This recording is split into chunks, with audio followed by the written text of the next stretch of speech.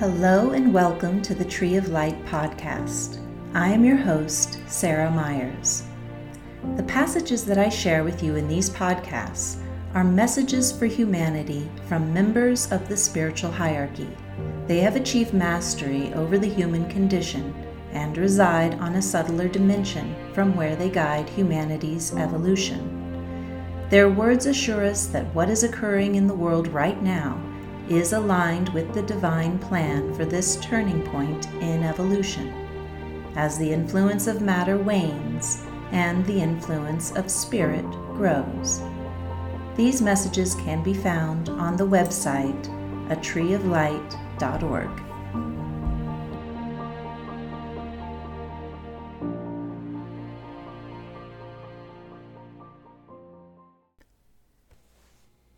In today's podcast, our spiritual elders speak about the Christ and Sanat Kumara. Before going further into the outward movement of members of the hierarchy into the etheric plane, it is important to state the main differences between the roles of the Christ and Sanat Kumara in this planetary process. The Christ is the teacher and world server of the New Age, and not the source of the purpose for the new scheme of evolutionary advancement. In every age, a new purpose is set forth by the planetary logos in conformity with the goals established by the solar logos, in response to the vibratory impulse of the galactic Lord, as it passes through particular constellations and stars that have the most direct bearing on the life of Earth.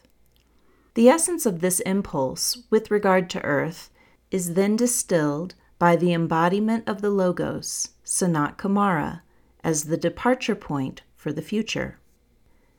The Christ, hand in hand with the planetary Logos, formulates the note of the education needed next by evolving humanity, the mediating intelligence of the planet, and proceeds to sound this note through the ranks of the ashram within the hierarchy of light that are most keyed to the next phase of evolution. The Christ oversees the active participation of the masters and their ashrams by surrounding the note that sets in motion the new vibrational frequency that is arousing the soul of humanity as well as that of the subhuman kingdoms.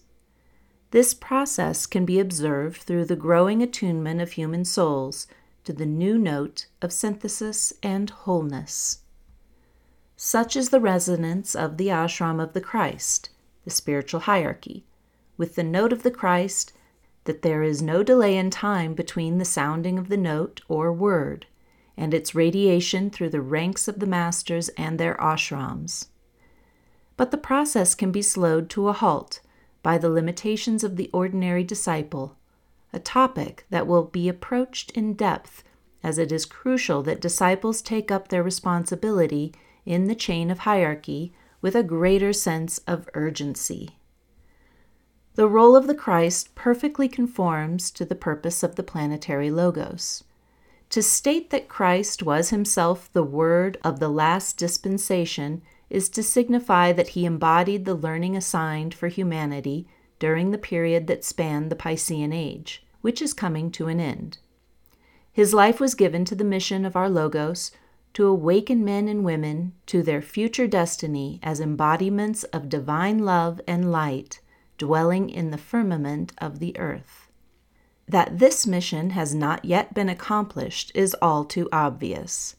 Yet the purpose of the mission of Christ 2 millennia ago has been seated in evolving human minds.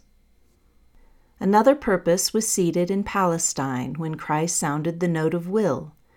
At the time of his withdrawal from the visible world to return to the Father, he had accomplished his mission for that lifetime and understood what would ensue over time from having fused his personal will with that of the Father.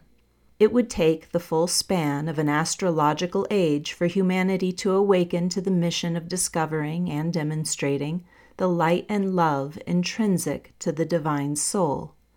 Only then, when the soul is conscious of itself, can the goal of aligning the personal will with the will of the Logos be rightly pursued.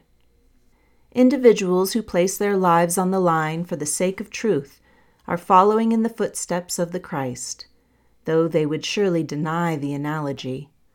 Those who are called whistleblowers willingly sacrifice their lives to alleviate the pall of darkness that now hovers over human societies. They are the unsung heroes of the world, roundly condemned for trying to restore righteous behavior. It is to the detriment of the human race that they are not recognized or appreciated for their self-sacrifice. Without their voices of protest, there would be no brakes upon the vehicle carrying unawakened humanity into the swamp of perdition. Please tune in next week to hear more from our spiritual elders. If you would like to explore these topics further, please visit atreeoflight.org. Until next time, may the love and light of your soul shine bright.